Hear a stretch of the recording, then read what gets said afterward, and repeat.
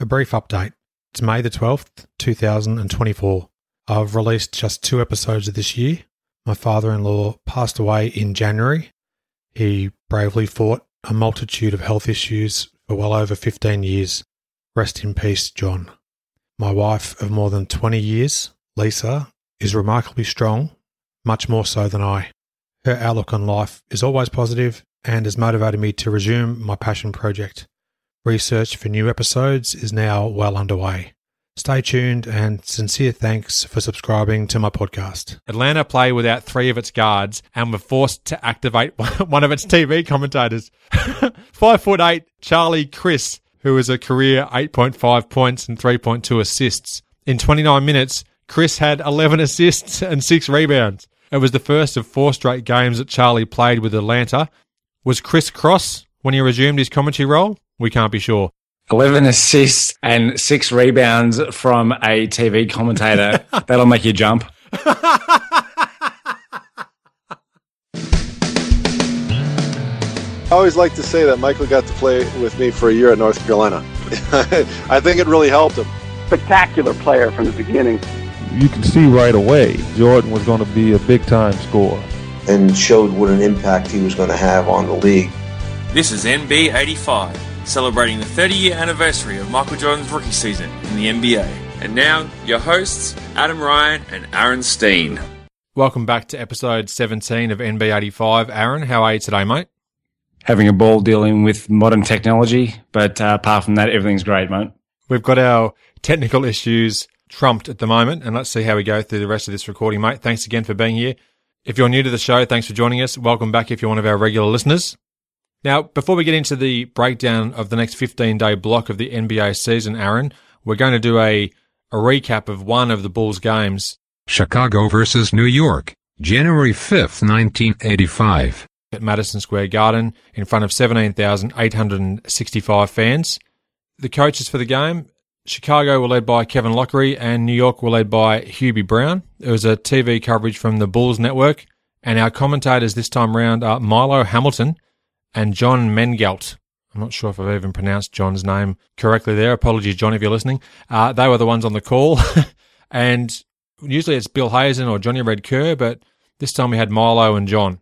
So there we go. A random stat, mate, for this game. New York headed into the contest on the back of 6 straight losses. They dropped 8 of their last 9. Bernard King was averaging a lazy 40 points a contest in his previous 5 games, dating back to Christmas Day when he dropped 60 on the unsuspecting New Jersey Nets. Now, our game DVD, the alleged game DVD that we're watching, is joined in progress in the second quarter, and New York were ahead 37-28. At this stage, mate, I'll hand it over to you for a bit of second quarter dissection. The coverage that we got was actually really well timed. MJ checked back into the game about 20 seconds into the feed.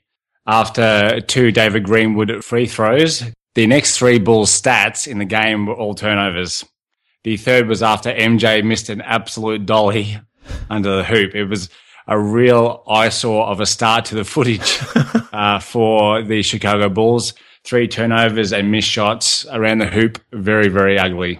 Making the game even uglier was, and I quote my notes, 2 times Pat Cummings rebounds and dribbling the length of the floor. It's funny you say this because I'm going to cut you off there for a second because later on in my description, I sing Pat Cummings' praises. Anyhow, well, that'll be interesting. We'll get there shortly. On these possessions, the ball never touched the hands of another Nick as Cummings went the length of the floor and then gunned up a shot. And I also noticed during this game that this is going to completely contradict your praises of the man later on, but was one of the most disgraceful black holes that I've ever seen and would often fire up shots against double teams. The commentators mentioned that the Bulls looked a step slow, which they did as the Knicks were beating them to loose balls repeatedly. The next ball score was a nice alley-oop layup from Wes Matthews to MJ, who had snuck behind the Knicks D for the finish at the hoop. The Bulls put the taller Steve Johnson and Dave Greenwood on Bernard King to challenge his shots during this game. It didn't work all that well as Bernard finished with 34. His ability to make shots over the taller defender was actually brilliant. Yeah, and in a previous episode, perhaps just the one just gone, episode 16, you talked about an article where Bernard was practicing against double team and triple team defences. That would have really obviously helped his game going forward as well. Agreed. John Mangelt called MJ Flash Jordan at one point during the second term. Hopefully a play on words with Flash Gordon, although added to the list of nicknames that we're all glad it didn't stick. And then to end the second quarter, MJ was out high, dribbling out the clock, and then blew past Trent Tucker and finished with a beautiful gliding double clutch one-hand layup. On the very next play, Trent Tucker then stuck in a three-pointer at the halftime buzzer to put the Knicks up by 11. That wouldn't be the last time that Trent Tucker and buzzer are mentioned either in this description, mate, and we'll get to an interesting play at the end of the third quarter shortly. Now, heading into the third quarter, the Knicks were up 65-54. Dave Corzine corralled a missed Orlando Woolridge shot and then hit a pretty hook shot in the lane, which brought the Bulls to within 9 points. Next time down the floor, he scored again and had the Bulls' first 6 points of that second half. Podcast favourite Dave Corzine was using his height really well against the shorter front line of the Knicks, including the 6'9" Pat Cummings, and he did a great job of pounding the Knicks front line on the offensive boards. Now, not long after, living up to his nickname, the pedestrian, Darryl was called for walking. There was a good spread of scoring from the Bulls in this game. At one stage in the third quarter, Woolridge had 18 points. Jordan and Corzine were just behind on 16 apiece. Then Jordan almost connected on an insane hanging layup where he drove in from the top of the key. He missed and the crowd still went burlesque. Orlando then hit another mid-range jumper and it was perfect from the floor at this stage. He was 9 of 9 according to the commentators, and they in turn were saying according to the statisticians. So they were not trying to take responsibility in case they were wrong. Now, Woolridge's first miss of the game is hammered home on a putback dunk from Jordan, which was very nice to see. Shortly thereafter, MJ also brought up his 19th and 20th points in gorgeous style. He was posting up on the baseline, and then he faked to the middle, as he often did as his career progressed, and then went baseline and hit on a very sweet left-hand reverse layup under the basket. He had a myriad of moves, though, in the post, didn't he? He could either fake to the middle and go baseline or vice versa. It would have been a real handful to guard down there. Incredible moves, and this is just him in his rookie season. This is where I talk about Pat Cummings for a moment. In this particular third quarter, at least, I've said that in my notes, New York's Pat Cummings was a very effective player on a given night. And then I've got this was one of them. So obviously I didn't pay too much attention to the second quarter. And of course we didn't see the first quarter. He hit a nice little driving score in the lane. He did a good job in this game. I do agree that he was an effective player. But as I mentioned before, I don't think I've seen a guy who's put up so many shots against double teams as what Pat Cummings did. And also you don't really want to have a guy of Pat Cummings' size driving down the court with the ball in hand and actually not dishing off to any teammates. That's probably not in Hubie Brown's playbook. At times you might like to say that Pat didn't know if he was Cummings or Goings. Beautiful, beautiful work. All right, now with less than 5 minutes to go in the quarter, Quentin Daly got the steal, and then that triggered a Chicago fast break. Jordan was trailing in the middle of the floor. He caught the pass from Q and then skied for a great one-handed slam. The Bulls closed to within 8 points, and that led to Hubie Brown calling a timeout, and the crowd loved every second of that play, even as they were New York Knicks fans for the most part. Quentin Daly showed really good patience on that Jordan dunk. He had a 3-on-2 and passed the ball to the fourth ball on the break, which gave Mike a soaring dunk past Pat Cummings. Now, Darryl Walker, on the back of a good scoring game he was having, he looked tuckered out, so Trent was subbed in. Courtesy of an Orlando Woolridge 3-point play, which brought up his 25th point, the scores were tied for the first time since 4-all. The Bulls took an improbable 85-83 lead on an MJ tip-in, which gave him 24 points off the Dave Corzine miss. And then I mentioned it a little bit earlier, Trent Tucker had an incredible finish to this third quarter. He had a mid-air catch and shoot off a deflected loose ball to end the quarter, but it was waved off. He hit the buzzer beater just after the buzzer, apparently, according to the refs, much to the disgust of Hubie Brown. And after 3 quarters, the Knicks held on to a 3-point lead, 90-87. early in the fourth quarter a somewhat surprising play by Quinton Daly, who hadn't made a field goal to this point after a strong game the night before. He raised up for a jumper over two Nick defenders, and then at the last minute dumped it off to MJ, who streaked to the hoop for a lay-in. It was quite a nice play. MJ had Butch Carter on him on the wing on the next Bulls offensive possession. He gave him the quick first step, blew by him on the baseline, and gave Kavanaugh the sweet up and under to finish on the other side of the hoop. And Milo Hamilton gave us the, "Holy Toledo, is he something to watch?" He also brought out another couple of Holy Toledos earlier in the third quarter too, I noticed as well. So, yeah, his voice was definitely on point when it came to some of those great calls of the game. Speaking of calls of the game, there were a stupid amount of whistles in this fourth quarter. Dave Corzine continued his dominant play in the paint in this fourth with multiple offensive boards. So the fact that he was playing at Madison Square Garden and not at Chicago Stadium was undoubtedly causing him to be much more effective. With 4:25 remaining, Bernard put up a tough 5-on-1 spinning fall away from about 15 feet, which unsurprisingly missed. One of the more extraordinary missed field goals I've ever seen. 5-on-1, fair enough. 2 free throws by MJ gave him 38 points. The score went to 111 to 109 in favour of the Knicks on another Corzine offensive board and putback. The play of the game was undoubtedly from your new favourite, Pat Cummings. His first pass of the game, which almost took out the Gatorade water cooler as it sailed out of bounds. I did see that at the time and thought that was quite a suspect dish off, but anyhow, these things happen, I suppose. But I don't think he's quite my favourite player. But as I was watching that in my lounge room, I legitimately laughed out loud as the ball went sailing out of bounds. His first pass of the game, and that was it. A crazy almost three-point play was made by MJ. He took a baseline, jumped, got fouled in the air as his momentum took him behind the backboard, and he almost scooped up a miracle shot to complete the opportunity. The 2 free throws gave him 40 on the night, and it tied the game at 111. Late in the fourth, the refs missed 2 out of bounds calls, which actually evened out, as one was for each of the teams.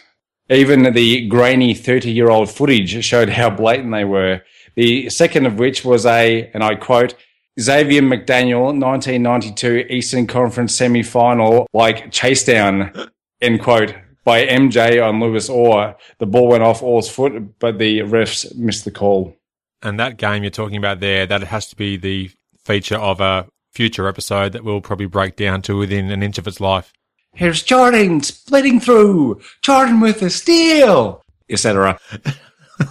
With 22 seconds left and the Knicks up by 2, Bernard took Orlando baseline and dropped in a big basket to put them up by 4. The Knicks held on to win the game, 119 to 113. The Bulls dropped to 17 and 17 on the season. For the Chicago Bulls, Jordan led everybody with 42 points, 7 rebounds and 4 assists. Really incredible game yet again. Orlando Warriors had 27 points. Dave Corzine had a blinder, 20 points and 12 rebounds. Now for the Knicks, Bernard King had 34 points. Pat Cummings had 20 points, so did very well in the scoring column, probably not in the passing column. And Darryl Walker had 16 points and 7 assists. It's an unconfirmed report that Pat Cummings had 20 points, 0 assists, and 37 turnovers. So that wraps up that particular contest, mate. Now let's get into the next 15-day block of the NBA's 39th season, as we tend to do on most of these NB85 episodes. And something else that we tend to do is start with a correction from some misinformation from a previous episode, Adam. That is true. Now, thanks to faithful listener of the show, Rod Hess, who must be, for what it's worth, an all-time fan of the Portland Trailblazers. Check him out on Twitter at Rod Hess, HESS 24. Rod, quite rightly, he pointed out that we inaccurately said that in Paxson's stellar 1981 NBA season, he did not start a single game. I've since learnt that he started every game that season, all 79. Our oversight was the fact that basketballreference.com appeared to have only included the games started stat from 1982 onwards. And a personal high for yourself there, Adam. Myself and Basketball Reference going under the bus, one after the other. Okay, I said that Jim Paxson had not started any games in 1981. Truth be told. NBA News, Notes and Quotes, January 24th through February 7th, 1985. On the 24th of January, the Tribune reported that MJ would be starting for the Eastern Conference All-Stars in the upcoming game in Indianapolis as the first rookie since Isaiah in 1982 to start in the game. The previous Bulls All-Star starters were Reggie Theus and Artis Gilmore in 1981. Also on this same day, a severely depleted Washington team was forced to play 6'7" Greg Ballard at centre with Jeff Ruland, former podcast guest, Rick Mahorn and Cliff Robinson out injured. He responded in kind with a career-high 20 rebounds as the Bullets squeaked out a 1-point home win over the visiting Dallas Mavericks. Those 20 rebounds were a sweet tune from Greg Ballard. It's music to my ears, mate. And Jeff Ruland was a guest on episode 45 of the podcast. The ins and outs in the Chicago Tribune on the 25th of January asked, how hot is Michael Jordan? Dallas TV anchor Dale Hansen had started a countdown until the Bulls visit Dallas on March 23rd. His countdown became so popular that wherever he walked, Hansen was asked by people, how many days? That's a fantastic little tidbit there. So he started a good 2 months out from when Jordan would visit Reunion Arena. There you go. Yes. On the 25th, Chicago defeated Seattle 93-76 in the confines of Chicago Stadium. 17,032 people were on hand. The Bulls went above 500. They went up to 22-21. Seattle's first quarter, they scored 30 points, and in the second and third quarter, they had 30 points combined. In contrast, Seattle came to Chicago on the back of defeating the Celtics at Boston in their previous game. Now, for the Bulls, Jordan had 22 points and 8 assists. Steve Johnson had 14 points and 11 rebounds, and Dave Corzine had 14 points. For Seattle, Jack Sikma had 16 points and 16 rebounds. Tom Chambers, 15 points. And Tim McCormick, who was pick number 12 in the 84 NBA draft, had 14 points of his own. MJ sprained an ankle midway through the third quarter of this game, but still had 22 points and 8 assists. Coach Kevin Lockery said it's his policy to let the player determine if they're okay to play after injuring themselves, a policy fraught with danger, if you ask me. Even on one ankle, the Supersonics dogged every step that MJ took during this game. Gerald Henderson, who stole the ball, said that Al Wood did a great job on him. He didn't run wild on us like last time. So did he say that Al Wood do a good job on him, or Al Wood did a good job on him? Al did. Oh, okay. Steve Johnson had 14 points in the first half, and Quentin Daly hit 6 jumpers in the second term during a Bulls 11-2 run. It was interesting that Q went 6 for 14 from the field on the game, meaning that outside of this spurt of 6 straight jumpers, he went 0 for 8. A key for the Bulls was stopping the ivory towers of Sikma and Chambers, and they would have come away satisfied with Jack Sikma's 16 points and Tom Chambers' 15 points, all of which were scored in the first half.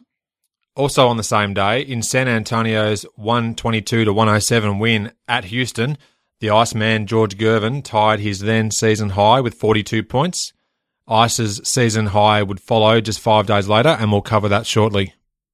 On the 26th of January, Chicago defeated Atlanta 117-104 at Chicago Stadium in front of 10,459 fans.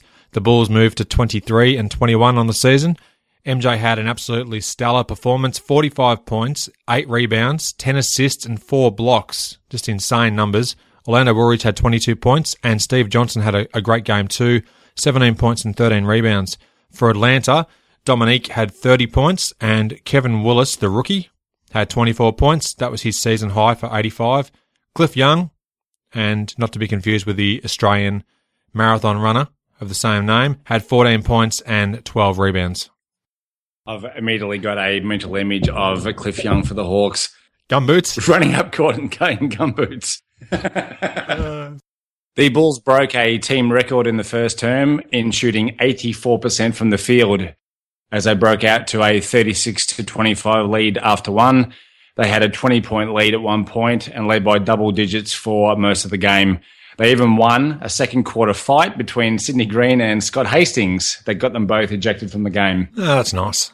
MJ had his 45-point night out on the ankle that he sprained the previous night against Seattle and amazingly hit his first 9 shots of the game. On this same day as well, Bill Laimbeer dropped 35 points. We had a discussion just a few days ago about the pronunciation of Bill Laimbeer's name, and you've gone and mispronounced it. I have too. That's right. I forgot all about that. Because of the fact his nickname was Lamb, apparently it's meant to be Laimbeer.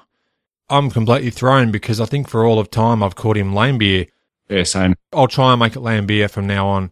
So on January 26, Bill Laimbeer dropped 35 points. Nailed it. As Detroit won their 7th in a row, defeating Seattle 132-113. Milwaukee also won their 7th straight in a 105-102 win at Houston. Terry Cummings had 28 points. Tom McMillan of Washington, the NBA's all-time would-be politician lookalike, scored a career-high 37 points in the Bullets' 110-105 overtime win versus Phoenix. His previous high was 31 points in December 1976. More than 9 years later, in his second last NBA season, he dropped a casual 37 of the best. Extraordinary. Sorry, I'm absolutely speechless as what politician did he look like? No, he's just a would-be politician lookalike. When you see his picture, you'll know exactly what I'm talking about. So he looked right at home in a suit at the White House. Oh, definitely. On the 27th, Bob Sakamoto spoke of Jordan issuing a challenge to the Bulls' big men. He said he would become the team's leading rebounder unless the Bulls' bigs wanted to keep some measure of respectability. Jordan said that with the amount of time that they spend inside, they shouldn't be getting out-rebounded by a guard, which actually a very good point. This is one of the first instances I've read of MJ challenging his teammates like this. Pleased to hear that, and of course he's throwing down the gauntlet in just his rookie season. Steve Johnson said that MJ may be Superman, but he can't lead them in every category, and made a personal resolution to go to the boards with more regularity. Apparently, Steve, he could. The following stuff that I'm about to talk about is fantastic. I was really pleased to come across this in our research.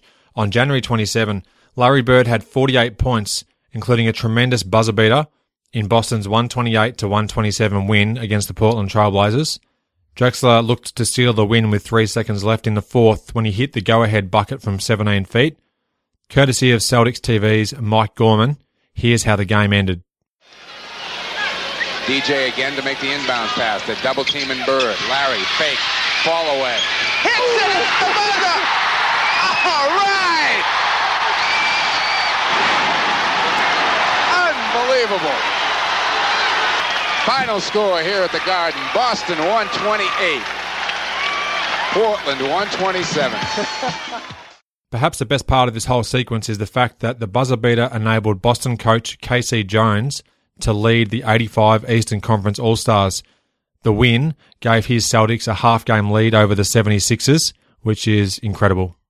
What a shot, what a game, and what a call by Mike Gorman. We should do a favourite commentator podcast someday.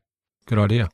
On the 28th of January, Mark Aguirre scored a then-career high of 49 points. Earlier that same day, he was left off the Western Conference All-Star squad. Coincidence? I think not. His Mavs won 111-109 at home against the Philadelphia 76ers. It was only the 9th loss for the 76ers. Aguirre shot 17 of 25 from the field and missed 6 free throws, otherwise would have given him his 50-point game. Yeah, pretty good chance. He was a bit aggro about missing out on the All-Star game, you would have thought. Mm-hmm. In the Daily Herald, Quentin Daly had taken shots at the Bulls coaching staff for their preferential treatment of Michael Jordan and Orlando Woolridge and their poorer treatment of him. He claimed the coaching staff blamed him and his poor shot selection for an early season loss to Milwaukee, to which he responded, "Did these guys think I didn't have a TV set as a kid?" They, in reference to Bulls assistant coach Carter and head coach Kevin Lockery, were two of the worst shot selection people to ever put on a uniform. Oh, that's crazy. In protest, he then decided to skip the following home game. He said that he sat at home all night, turned off his answering machine, and watched TV. The following day, he had a meeting with Rod Thorne, who, according to Quinton Daly, told him that no other team would touch him because he was a troublemaker. Q said that he knew Thorne wouldn't get rid of him because of the gamble that Thorne took in getting him to the Bulls. And if he kicked him off the team, it also means that Thorne had screwed up. I mean, he's almost justifying his own behaviour based on the fact that if Thorne's getting rid of him, it then shows Thorne to be a bad decision maker. That's fantastic stuff. He did admit that he was to blame for other instances of being late to practice and missing a flight to Indianapolis. He also spoke about his own need to shine and the troubles he had with Michael Jordan's rising star and the focus that had been taken away from him. Kevin Lockery said that Daly's constant missing of practices is the biggest disruption to the team and that the $250 maximum fines don't do anything to change the pattern with the salaries that players make. The article detailed Daly's personal problems with losing both of his parents within a month of each other 7 years prior, and the incident at the University of San Francisco when he pleaded guilty to aggravated assault of a student nurse. The ensuing picket outside of Chicago Stadium when Daly joined the Bulls is something that Sam Smith spoke about in episode 7. Two players that were on that 1985 Chicago team that were loaded with talent, but also, unfortunately, loaded with issues were Quinton Daly and Orlando Woolridge. Was it outwardly apparent that those two guys were having the issues that they were off the court? It wasn't initially. I mean, Daly, we suspected when he came because, he had to get into the draft. He had to agree to plead on a assault charge on a student nurse. So without narrowing it down, I believe he was the only player in NBA history who was picketed on opening day by the National Organization for Women. We wondered about him. That article was the preface to Chicago's defeat of Kansas City. The Bulls were 103-97 victors at Chicago Stadium in front of an incredible crowd of 7,216. The Bulls were 24-21. That was 4 straight wins and their 8th straight home victory. Former Bull Reggie Theus, in his previous 3 games, was averaging 20 points, 7.7 assists and 5 rebounds a game. For Chicago, MJ had 26 points, 7 rebounds, 7 assists and 3 steals, and Steve Johnson ably assisted with 13 points and 9 rebounds. For Kansas City, Eddie Johnson, former podcast guest, had 26 points, 4 rebounds and 4 assists, episode 41. And Reggie Theus had 15 points, 6 rebounds and a very impressive 11 assists. During this game, all eyes, all microphones and all television cameras were on Quinton Daly, went the accompanying article. Not exactly Quinton's kind of theatre after his comments criticising the Bulls coaching staff earlier in the week. The fact it was the Bulls' 4th straight victory was undoubtedly overshadowed by the goings-on in the papers. Jordan went to his teammates' defence in the article saying that he didn't say that Q had said anything wrong about him. He had just used him as an example.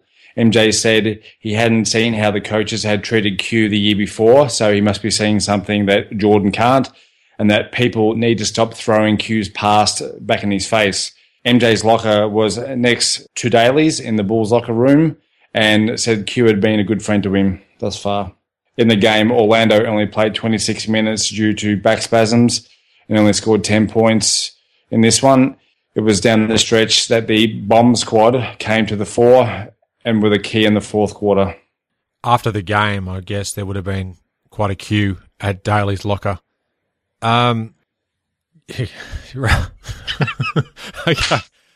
On the same day, more heroics from Larry Bird.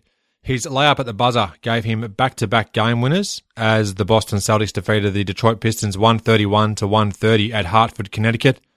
Larry had 32 points and simultaneously ended Detroit's 8-game win streak. Pretty impressive effort there from Larry.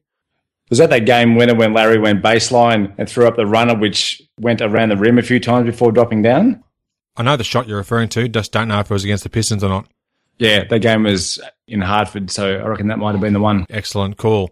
Also this same day, Dominique Wilkins dropped 40 points at New Orleans, the home away from home series, in Atlanta's 115-106 victory over the Indiana Pacers. At San Antonio, George the Iceman Gervin went for a season-high 47 points as the Spurs held on to win 130-127 over the New Jersey Nets. For the Nets, Michael Ray Richardson had 26 points, Albert King 24, and Otis Birdsong 22. On January the 30th, Washington defeated Chicago 106-95 at the Capitol Center in Maryland in front of a bumper crowd, 18,484. The Bulls dropped to 24-22.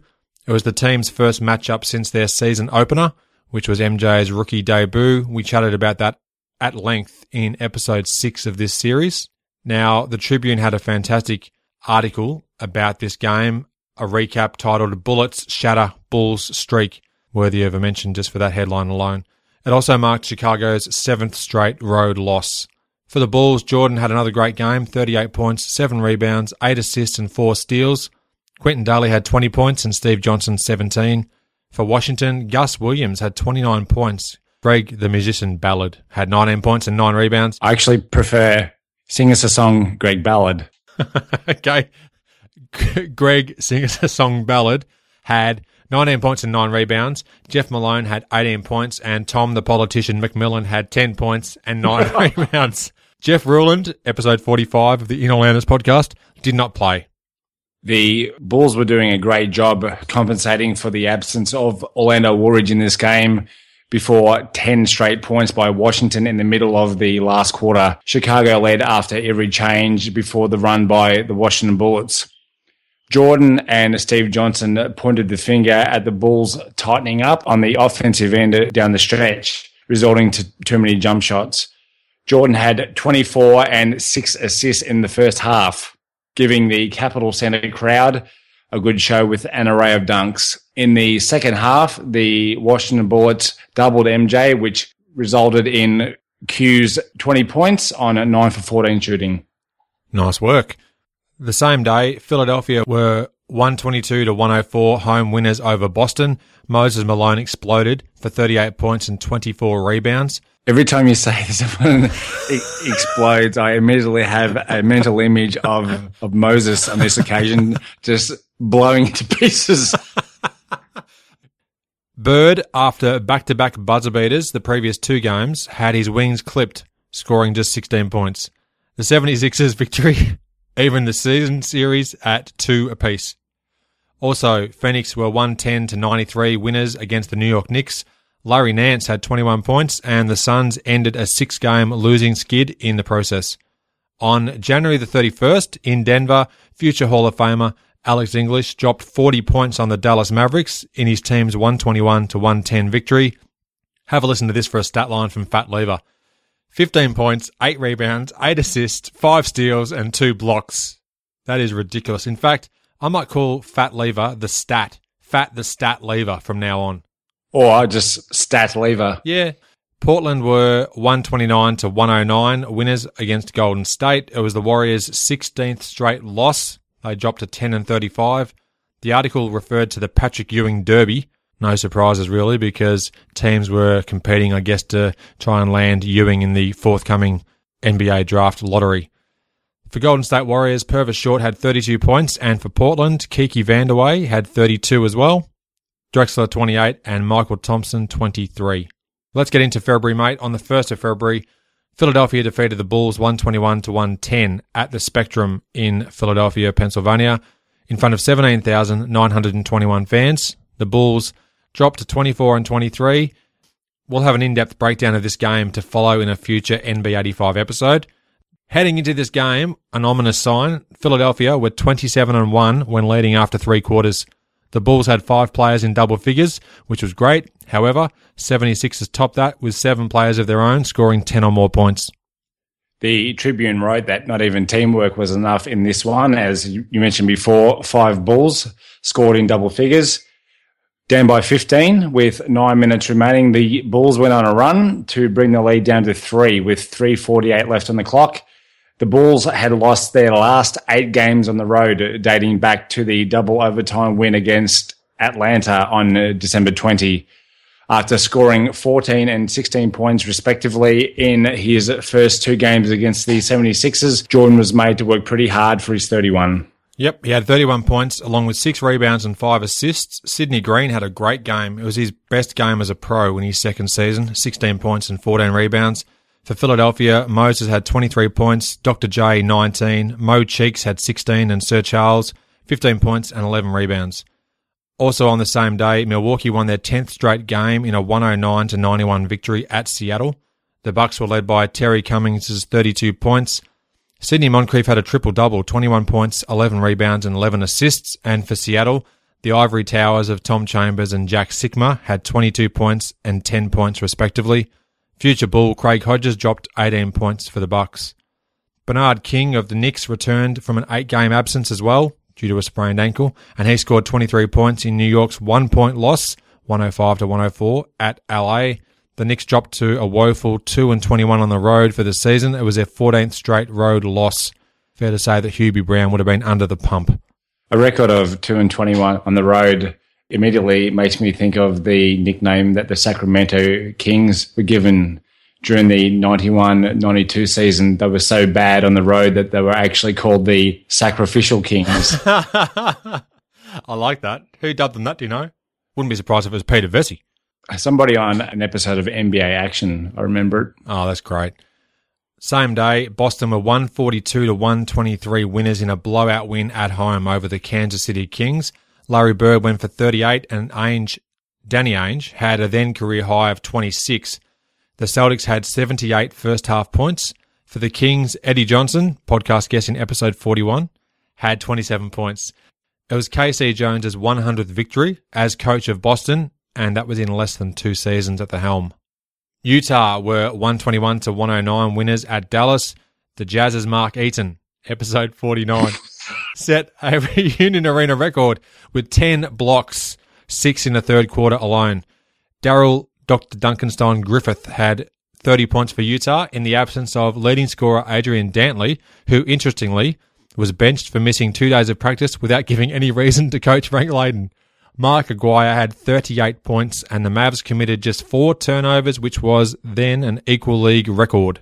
It's quite humorous to hear that Frank Layden was laying down disciplinary action, pretty rich from a guy who once ate a hot dog and a beer on the bench as coach of the Utah Jazz. Not to mention, in a previous episode of this show, we talked about Frank Layden congratulating the Lakers bench and Pat Riley, then walking off the court back to the locker room before the game ended for no reason. Anyhow, on February the 2nd, Houston won 131-128 in double overtime at home against the Denver Nuggets. The Twin Towers stood tall. Ralph Sampson had 37 points and Elijah won 26. The loss ended the Nuggets' 8-game win streak. On the 3rd of February, Walter Davis of Phoenix played in his first game of the season. He missed the first 47 games due to an injury suffered in an October 9/84 exhibition game. We mentioned that in a previous episode of the series. He scored 11 points in Phoenix's 120-109 home win over the Sonics. On the 4th of February, Michael Jordan was named Rookie of the Month for a second time. In January, he averaged 30.5 points, 7.7 rebounds, 6.6 assists on 57% field goal shooting. 30 points, 7 rebounds, and 6 assists on 57% field goal shooting. Almost NBA Player of the Month numbers, you would have thought. Oh, definitely.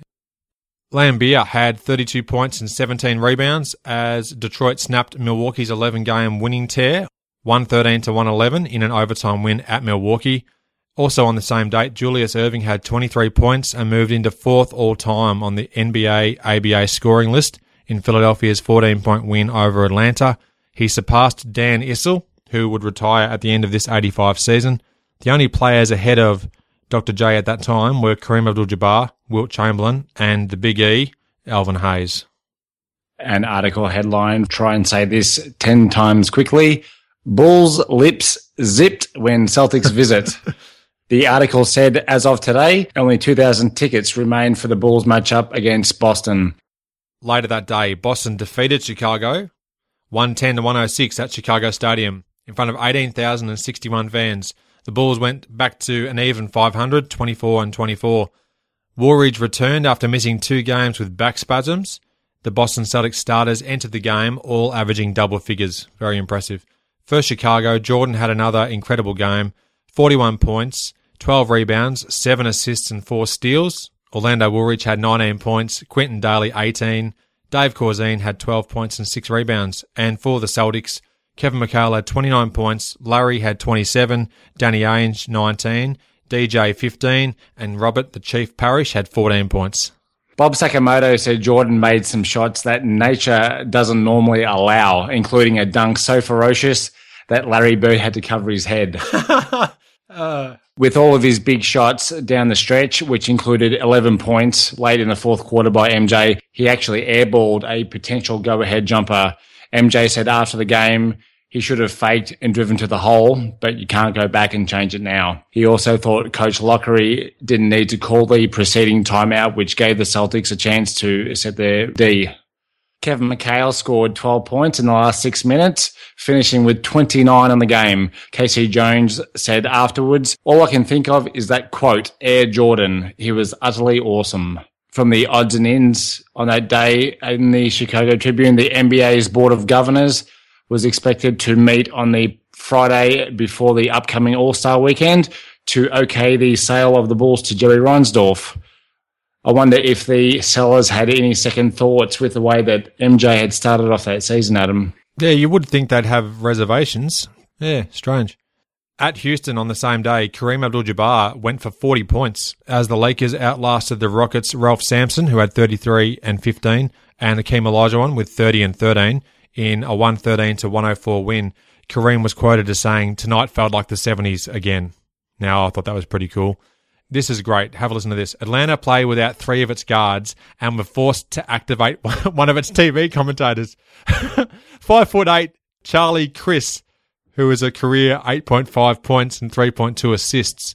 In 29 minutes, Chris had 11 assists and 6 rebounds. It was the first of 4 straight games that Charlie played with Atlanta. Was Chris cross when he resumed his commentary role? We can't be sure. For what it's worth, their opponents, Dallas, won the game 112-103. 11 assists and 6 rebounds from a TV commentator. That'll make you jump. I actually thought you missed my Chris Cross comment, and for the life of me, I couldn't have planned that any better. That is wonderful work. When I read it, I had to do a double take because this would very rarely have happened in the history of the game. I know there's instances of assistant coaches, and for one I can think of Mike Dunleavy, who came out of retirement effectively to play for the Bucks during a rough trot with injuries. But to see a TV commentator unretire to play a 4-game stretch, fantastic. Paul Pressey did the same thing as well for the Golden State Warriors. He did. That was very impressive. But yeah, he did. That pun was appalling. On February the 7th, Cleveland defeated Chicago 108-99 at Richfield Coliseum in front of a sensational crowd of 9,113 people. The Bulls dropped to 24-25. In episode 12 of this series, I said, in reference to the Cavaliers, they were off to an absolutely shocking start at 2-17. Their fortunes had turned around more recently, and prior to this game, the Cavs had split their previous 26. They were 16-33 after this much-needed win. Lockery pulled the Bulls starters from the game with just under 6 minutes left in the third quarter, reminiscent of a similar ploy he tried earlier in the season in a game at Golden State. The Bulls had been outscored 19-4, including 13 consecutive Cleveland points. In disgust, Lockery subbed his starters out. Chicago were led by Jordan with 23 points. He also had 4 rebounds and 7 assists, along with 7 turnovers. Orlando had 20 points and 11 rebounds. Q went for 19. Rod Higgins had 14 and Dave Corzine had 12 points. For Cleveland, World B. Free had 29 points and 8 assists. John Bagley had 13 points, 13 assists and 7 rebounds, if you don't mind. And Ben Poquet, 2 points, but a very nice 16 rebound performance. For the Bulls, this was their last game before the All-Star break. A perfect storm of sorts. It was their 4th straight loss, their 9th in a row on the road, and they dropped below 500. What was a terrible entry into the team's All-Star break is perfect timing for us, Aaron. The 1985 All-Star game will be the feature of a special podcast episode in the not-too-distant future. Despite the stinky performance from the Bulls, there was an article in the Chicago Tribune titled "Bird is Sold on Jordan and NBA's Future." The day of the game, an article covering Larry Bird's thoughts on the future of the NBA had him heaping praise on Michael Jordan. He'd said he'd never seen one player turn around a team like that as he sat after playing 42 minutes against the Bulls with a towel over his legs and a beer in his hand. It contrasts a little bit to the 2015 way that players deal with things after a game. Slightly. Bird continued with, "Best. Never seen anyone like him. Unlike anyone I've ever seen. Phenomenal. One of a kind." He was asked, "Better than Larry Bird?" "Yep. At this stage of his career, he's doing more than I ever did." That is very glowing praise from Larry Legend. From a guy who, in these articles that I've read for the research, has been mentioned several times as the greatest player in the world. Exactly. I was going to say the same thing. Given he was on a stretch of 3 consecutive MVP performances over the regular season, quite extraordinary indeed. We'll actually include this article in the blog post to this episode, mate, which can be found at inallairness.com/NB85-17. Also on this day, Washington had a 2-overtime home win against Detroit, 128-126.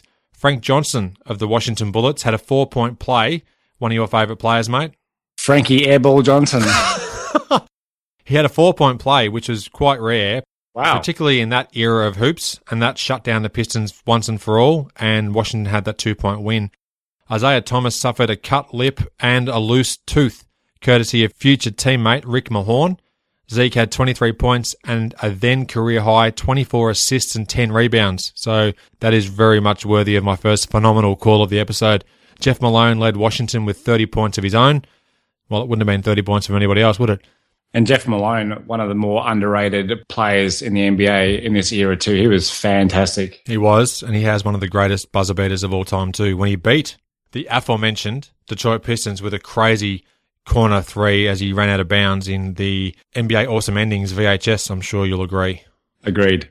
Houston were 112-105 winners at home against the Golden State Warriors. Ralph Sampson had 42 points, 31 of them in the second half. And to close out our recap of this period of time, on the road, the Atlanta Hawks fought back from a 71-48 third-quarter deficit to defeat Milwaukee 94-91. Dominique led the Hawks with 22 points. The players of the week in the NBA for this time period, the week of January 27, the politician, Tom McMillan from Washington, averaged 22.4 points, including his 37-point outburst against the Phoenix Suns. The Bullets went 4-1 during this week. And the week of February 3, Dominique was the player of the week, 37 points per game, including a 40-point outing against the Indiana Pacers. Terry Cummings was the player of the month for January, 24.8 points, including a 10-3 record for the Bucks. In terms of our individual highs, mate, Mark Aguirre went for 49 against the Philadelphia 76ers on the 28th of January. Moses Malone had 24 rebounds in Philadelphia's game against the Boston Celtics on January the 30th. And just a moment ago, I talked about Isaiah Thomas having 24 assists against the Washington Bullets on the 7th of February. Now, the NBA standings through February 7 were as follows. The division leaders in the Atlantic, the Celtics were 41-9. In the Central, the Bucks were 34-17. In the Midwest, the Nuggets were 31-20. In the Pacific, the Lakers were 35-16. The Bulls were tracking along at 24-25, and they went 3-4 in this period of time. And the Golden State Warriors were struggling mightily at 11-38. They went 1-7 over the couple of weeks we're chatting about. All right, Aaron, that brings us to an end for episode 17 of this series. Anything you'd like to add, mate, before we do finish this episode? Thanks again for being part of the show, as always. This podcast series is turning into a bit of a nickname fest, and I'm looking forward to the first player I can nickname Giddy Up. Thanks for listening. I hope you enjoyed the show and share my web address with your friends and colleagues, inallairness.com. Check out the podcast archive for plenty more episodes with high-profile guests. Follow me on Twitter at inallairness. Please add your like to the show's social hub, facebook.com/inallairness. Join me next time for another edition of the show.